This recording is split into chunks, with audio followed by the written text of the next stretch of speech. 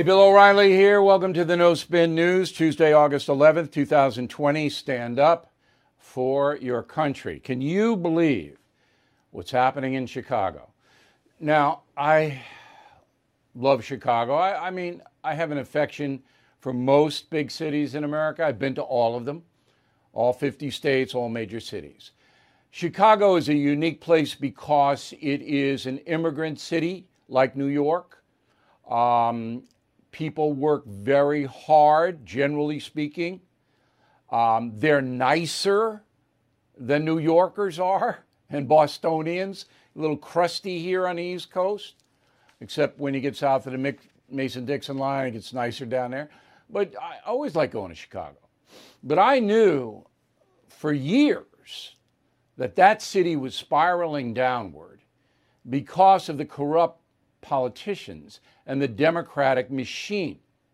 It's almost like New York and California. And the machine controls who runs, who gets elected, and the Republican Party is just nowhere. So what we are seeing is the destruction of Chicago. Okay. Last Sunday, a man, 20-year-old Latrell Allen, was apparently carrying a gun, allegedly carrying a gun. The police were informed, and with all the murders and shootings in Chicago, they respond to those calls of firearms. Mr. Allen, according to the cops, fled and then shot at police. Police showed the public the gun. It was shot. Bullets did come out of it, ballistic show. And whether or not it was Allen's, well, he was the only guy there. So the gun was found on the ground after Allen was shot by the police. He was not killed. All right. Now, Allen's got a record. Some say he's a gang member. I haven't been able to confirm that. And there is no question that if an alleged criminal shoots at a law enforcement officer, that officer has the right to shoot back. Not Chicago. No. Okay. So riots break out. Looting breaks out. You saw the pictures. We'll run a few more now. $60 million in damage on Sunday. $60 million. And you can see these people are breaking into stores. They're looting. This is not the poor neighborhood. This is the Miracle Mile, the so-called Miracle Mile, all right, on the lake in Chicago. $60 million in damage. 13 police officers injured. 100 people arrested. Even the far, far, far left mayor of Chicago, Lori Lightfoot, was outraged. Go. Let's be clear. We are coming for you. We are already at work on finding you, and we intend to hold you accountable for your actions. I don't care. I do not care whatever justification was given for this. There is no justification for criminal behavior ever. All right. I don't believe that looters are going to be held accountable. If they are, I'll be very, very surprised. So what they need is to arrest 100 of them and perp walk them. Then I'll believe you. But is that going to happen? No. Why? Because the Black Lives Matter movement doesn't want it to happen. So after the looting, after the 13 cops are hurt, after all of this, here's what Black Lives Matter Chicago put out a statement. All right, quote, yesterday, Chicago Police Department shot and nearly killed a young black person in Inglewood, and then arrested 100 protesters downtown for expressing their righteous anger. As we post a statement, CPD, Chicago Police Department, continues to patrol and terrorize black communities. Mayor Lightfoot continues to side with capital and private property over the black people of Chicago, unquote. Did you get the private property and capital? This is from the communist group, the Marxist group, Black Lives Matter. Now, the person who runs this in Chicago is named Aislinn Pulley. All right. She is also the co-executive director of the Chicago Torture Justice Center. All right.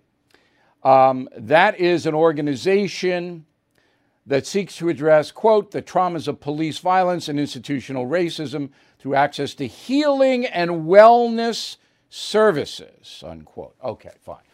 So we know what this is, all right? This is another attempt by the Black Lives Matter movement to justify criminal conduct. There's no doubt about it, no two sides to the story. You are listening to a free excerpt from BillO'Reilly.com's No Spin News broadcast, where you can actually see me.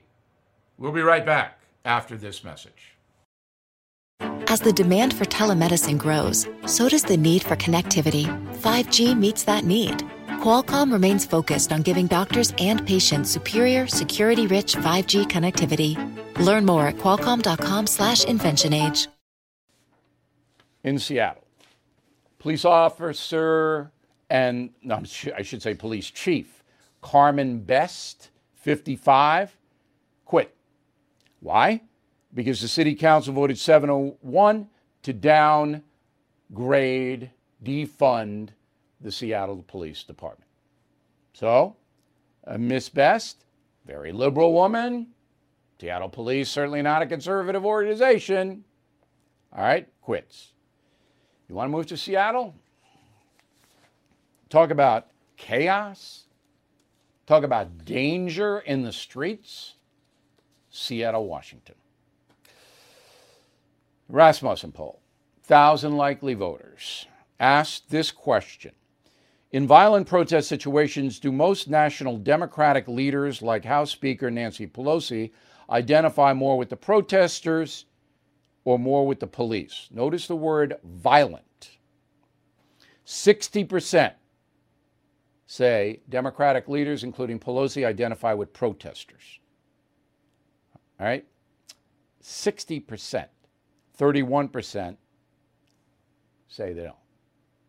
2-1. So, Americans going to vote for the Democrats? Siding with violent protesters? Think about it. Second question. In violent protest situations, does President Trump identify more with protesters or the police? Okay? 66 with the police, 11% with the protesters, 15% he tries to be impartial. No, he doesn't. He identifies with the police. He's not trying to be impartial. No, these people, Killing Crazy Horse, going to be a big book. Please order it in advance from BillO'Reilly.com. I'll sign it for you if you want. Okay, comes out September 8th. I know in the age of COVID, everybody's discombobulated, but this book is important. You'll learn so much about your country, and you'll be engaged. You won't be able to go to sleep if you start. Quick break, and we'll be back with a final thought on the COVID tax.